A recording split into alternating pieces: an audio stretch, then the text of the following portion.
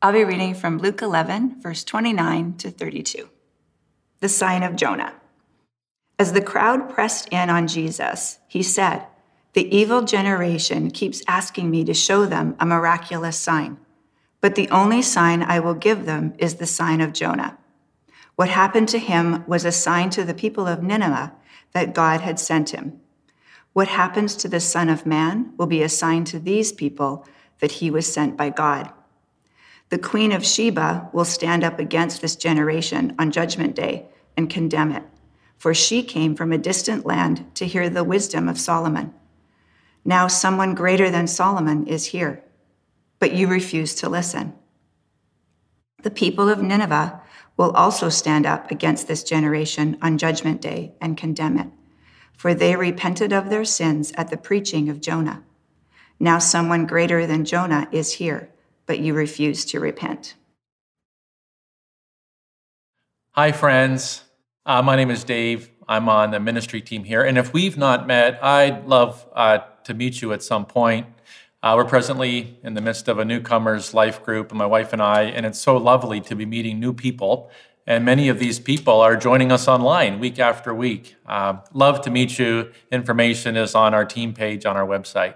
Hey, today we're continuing in our Gospel of Luke and this little series that we're calling Inside and Out. And we're, of course, considering the passages that Carol just read.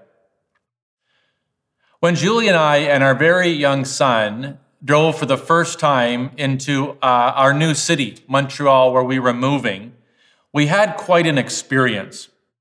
A lot of traffic, there was a lot of trucks, there was a lot of moving parts, and the hardest part of making our way across the city to the South Shore was the fact that we had a hard time reading the signs. We didn't expect it. The signs, of course, are all in French, and we knew some French, and we had quite a hard time navigating the roads, the bridges, the boulevards, the highways.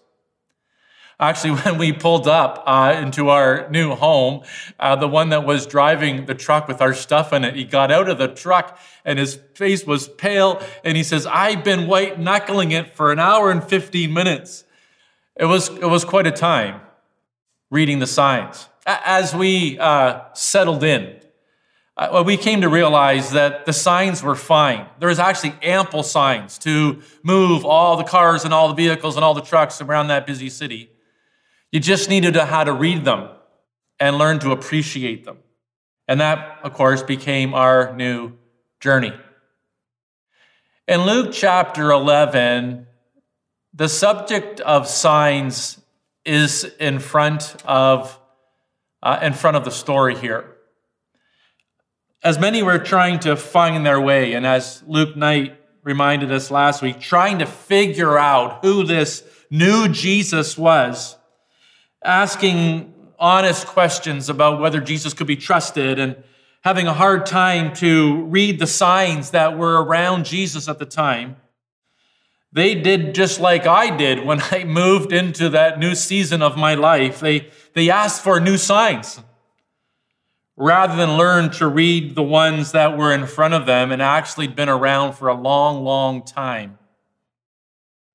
For I'm sure it was hard to believe what they were hearing and seeing from this new Jesus as he walked among them. He spoke a different language and he acted differently. He spoke and things that happened were absolutely new and incredible. Jesus was turning the world upside down, and he actually needed to. It was just a lot to keep up with. As the crowds came around Jesus, and Luke stated it, the crowds were gathering. Jesus was realizing crowds were coming far and wide, and as they were, he was inviting them into a shared future. Jesus spoke in the text, something greater than Solomon is here. Something greater than Jonah is here. And of course, by highlighting, Jesus is pointing to himself. A greater way is now a choice for all of us to make. There's a better way to go. There's new signs. There's a new season. And of course, Jesus was talking about himself, pointing to himself and to the bright future that Jesus offered his followers.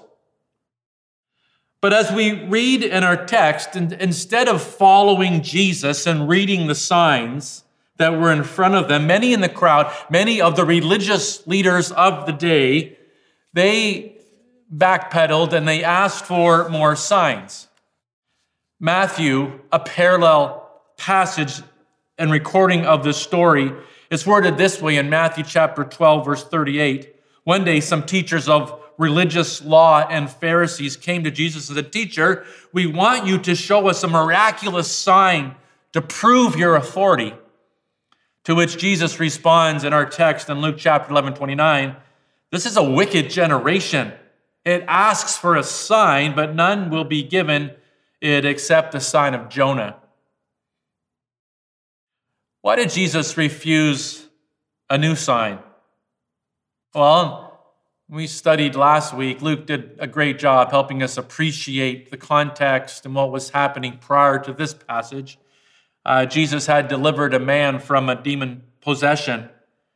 And so here Jesus identifying a wickedness was not based on frustration from forgetfulness, because it had just happened and it was there for most of them to see. But Jesus is refusing a new sign, perhaps for a few different reasons. It's not forgetfulness. Jesus realizes that sign seeking is asking God perhaps to audition for us. God, prove yourself. As if God was some type of a puppet or a popular magician. Sign seeking is actually truly a form of disbelief and unbelief. Sign seekers are fundamentally preoccupied with comparisons or options. Is this all there is to you and your message and your ministry, Jesus? Sign seekers are truly questioning here Jesus' love. A sign-seeking type of faith puts me in charge. These people are rooting themselves in their own thinking and their own wisdom, thus misplacing faith in themselves rather than God, who, again, knows all things, can do all things, and how easy it is for us to forget that. A sign-seeking type of faith is a faith that tends to reject the signs that we don't like.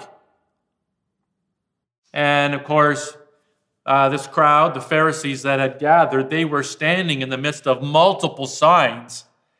They just didn't like them. And so they were trying to turn the channel. Again, a sign-seeking type of faith causes us to miss as well the obvious faith-building signs that are around us presently. Again, as I just said, prior to this question, provoking question to Jesus, many of them had just witnessed the deliverance of a demon-possessed man. These people had heard Jesus teaching. They had heard him prioritize, and they had seen miraculously, if not seen, they had heard miraculous things that Jesus were doing. And it seems that they forgot and didn't like what they were seeing. It's interesting that I've been studying this passage for quite some time. It certainly lands into my life presently in a very appropriate and timely way. Perhaps some of you are aware of the interest we have to move Julie's father from Ontario to British Columbia. Wonderful 86-year-old man. My mother-in-law passed away in August, and as a widower, we have an interest to have him, of course, close so that we can care for him. Such good people. Her parents lived with us in Victoria. It was awesome. And again, of course, the interest to be close, to be able to care is, of course, something on our minds right now. As we've tried to sort this out, let me be authentic with you. There's been no shortage in these last number of years to wrestling with what's best for all of us and trying to discern appropriate responses. This has taken us to multiple places. It's taken us closer to our friends to solicit advice. We've found professional counseling. We've discerned scripture. We've prayed together as a family. We've asked open-ended questions of everybody that we can possibly think of. And We've been asking God for a sign. The challenge, of course, of this passage is perhaps it comes so close to my heart, trying to be responsible in the midst of a situation that I care deeply about. How this passage is highlighting perhaps some misplaced prayers, misguided thoughts on my part. God, prove your love for our family by making this happen. I've actually prayed that. Not sure that if I was there that day, Jesus maybe would have corrected me.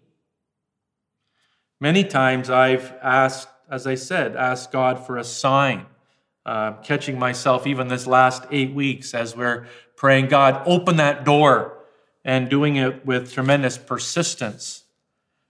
Many times posturing and even complaining, God, do you really have this? Do you really care about things that matter most to us? How obvious it is sometimes that God's plans, his perfect plans, are not our plans, and his ways are not our ways, and there's no good way to try to find a way to control God's planning. It's hard to let go and trust God with things that matter most to us.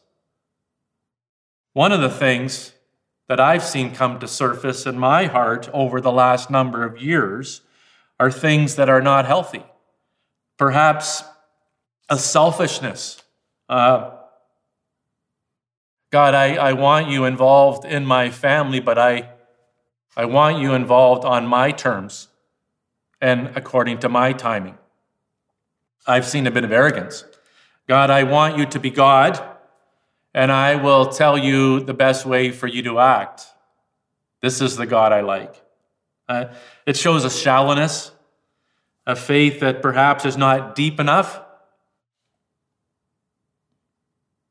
perhaps does not trust enough. And wow, it gets hard, of course, when you're in the midst of sorting out family matters. But as we hear this passage, and as we imagine the situation unfolding, what Jesus was doing was not saying no to this audience.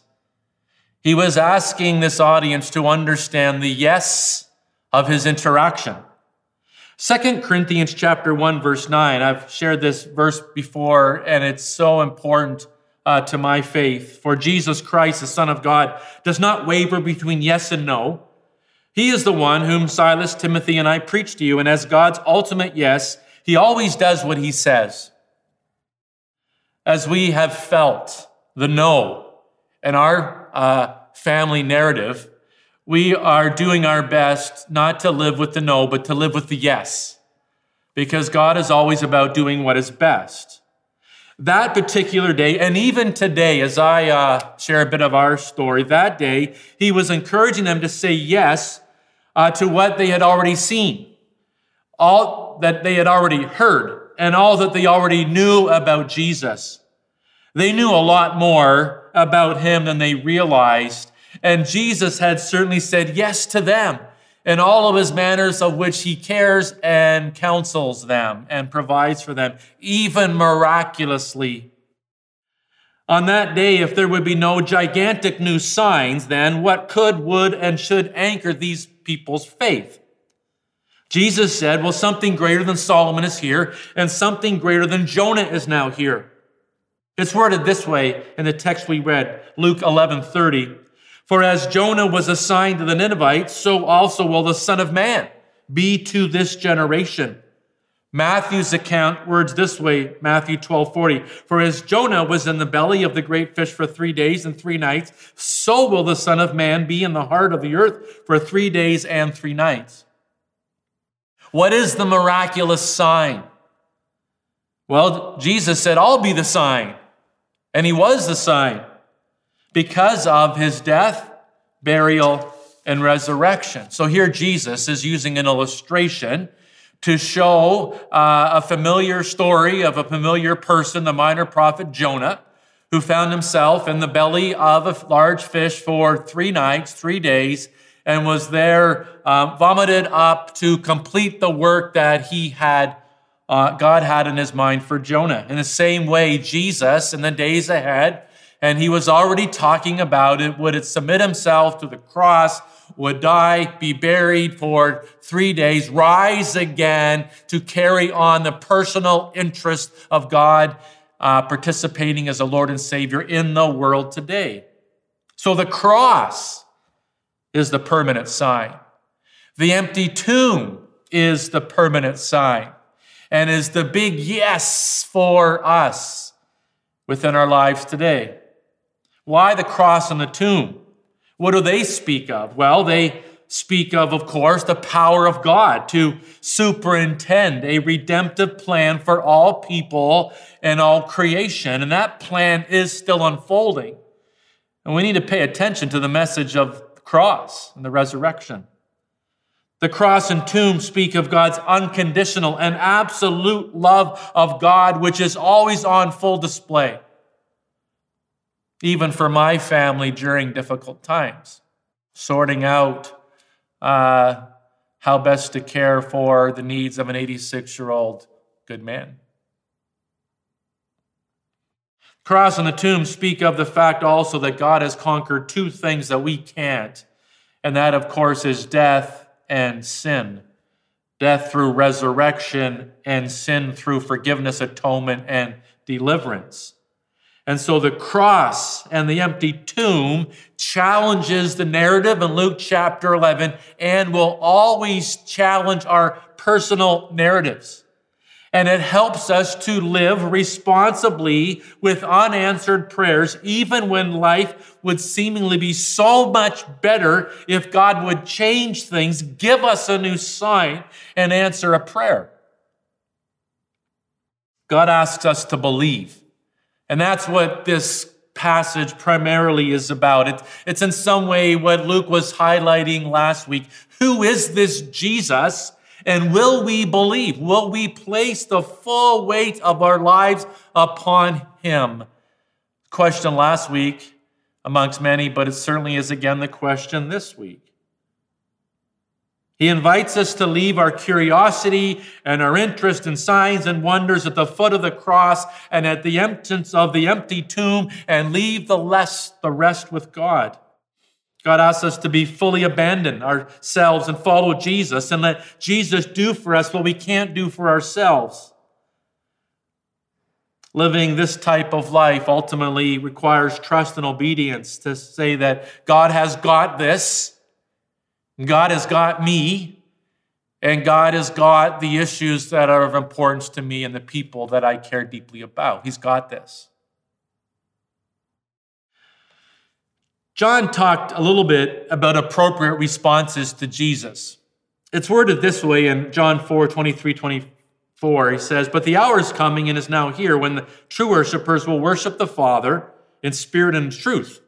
For the Father is seeking such people to worship him. God is spirit, and those who worship him must worship in spirit and in truth." So here we've got a little bit of contrast.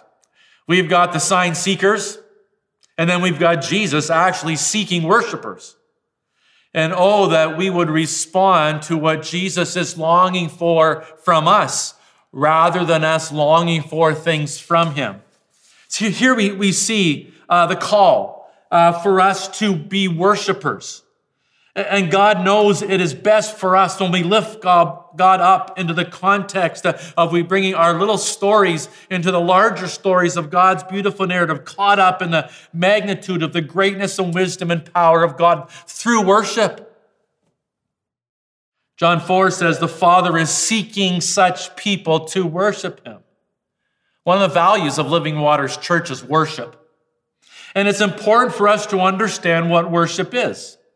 Many equate worship with a few moments of singing with the instruments in an auditorium on a Sunday for a few minutes. And that certainly lends itself to good habits and good practice, of course. But this is only one aspect of worship. But worship is in no way limited to song. Worship, in its truest sense, is a full life response to the object of the one that we're worshiping. Worship is a life response to the worthiness of its object. So when we worship God, we do so in response to who he is, And of course, this will affect our lives in a positive way. Psalm 52:9 says, I will praise you forever, O God, for what you have done. I will trust you in your good name in the presence of your faithful people. See, worshipers are not preoccupied with more signs. They're occupied with worshiping in spirit and in truth, things that we have. We have a spirit, and so we will worship with our spirit. God is a spirit, so we will worship with a spirit to spirit, and our intimate relationship will grow. We will worship in truth. The things that we know about God to be true. Truths about God, what he does, and how he is worthy of our good worship. Through our worship, we declare his truth. We worship God based upon the truth of who he is, the truth of who we are, and the truth of what God does, and the truth of what is going on in our world today. So we apply truth to our situations. Perhaps you've heard it said, you can't worry and worship at the same time. That's a good reminder today. There could be lots to worry about these days. What is true is that those reasons give us good interest and need, perhaps not to worry, but more to worship, to take our needs, to take our requests, to take the full weight of our lives, and to offer it to Jesus. Psalm 4:6 says, don't worry about anything. Instead, pray about everything. Tell God what you need and thank him for all he has done. God is seeking these type of worshipers today and people of prayer. Notice the wisdom from Paul to the Philippian church. Tell God what you need. This is not telling God what to do. Show me a sign. This is God. This is what I need today. Being honest, dealing with my in-laws, I've had to talk to God about my concerns so often, and most recently, so much. Sharing disappointments, frustrations, and even anger. Have had to ask God for me to have help to understand the why. And the second part of that is thank him for all he has done. Past, present, and it points to a promising future because God is so with us. So, back to my story in Montreal. It didn't take long to realize that we didn't need new signs. There was lots of signs, appropriate signs around them. We just needed to read them, and we needed to follow them. There was more than enough. And because of this, we were able to comfortably find our way. So as followers of Jesus, perhaps we don't need a bunch of new signs like the ones the crowd were asking for in Luke chapter 11. Perhaps we actually have all that we need to live responsibly today as we worship in spirit and in truth. In just a few moments, we're going to sing together a very appropriate song, New Wine. I look forward to singing that with you. But before we do, we wanted again to recognize some of the most important signs. And we wanted to bear witness to that together today, the communion table. Appropriate that Paul in 1 Corinthians chapter 11 said, hey, when you gather around the table, one of the most appropriate things to do is to prayerfully examine your life. Examine your life in the context of these good, healthy signs of commitment to Jesus, to us. This is Jesus's yes to us. And so as I gather today, I am reminded of some of my disclosure today in this message. I bring my perhaps selfishness. I bring perhaps my arrogance. I bring my shallowness to the mercy and grace of God. We allow ourselves to be examined. Paul went on to say, hey, come boldly to the throne of grace. Come boldly to receive. Come boldly. This is what you need. Come and receive the grace and the mercy that are represented, of course, highlighting Jesus' death, burial, and resurrection. So the Apostle Paul in 1 Corinthians chapter 11, verse 3, He words it this way, "For I pass on to you what I received from the Lord himself. In the night when he was betrayed, the Lord Jesus took some bread, and he gave thanks to God for it, and then he broke it in pieces and said, 'This is my body, which is given for you. Do this in remembrance of me.'" As you're holding that bread in your hand today, let's break the bread together, and let's be thankful for the broken body of Jesus Christ. We're on Jesus' mind so many years ago and still on Jesus' mind. So we partake of that which we need today from Jesus. Let's receive freely together.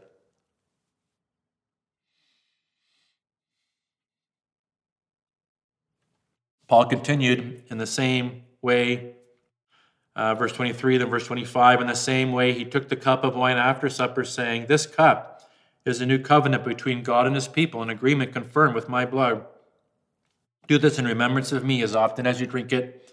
For every time you eat this bread and drink this cup, you're announcing the Lord's death until he comes again.'" Let's drink of the cup together.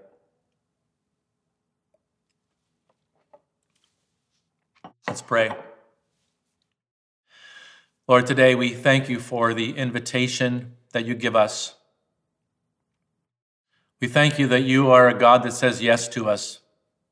And we receive your yes today. We receive what we need from you. You are on our side. Thank you for this ultimate, beautiful, permanent messaging that comes to us through the cross, through the empty tomb, and through this witness in our spirit today that you're with us and you care deeply about us. Lord, I pray for my friends today, as I pray for myself, that you would draw near to us as we make room for you. Lord, many of us carry some very great concerns for matters that are very close to our heart. We pray that you would lift the concern, that you would give us that witness in our spirit that you're with us and that everything is going to be okay as we allow you to see your will and your ways unfold. Help us to be good followers of you this week. We want to be a blessing to you. In Jesus' name we pray. Amen and amen.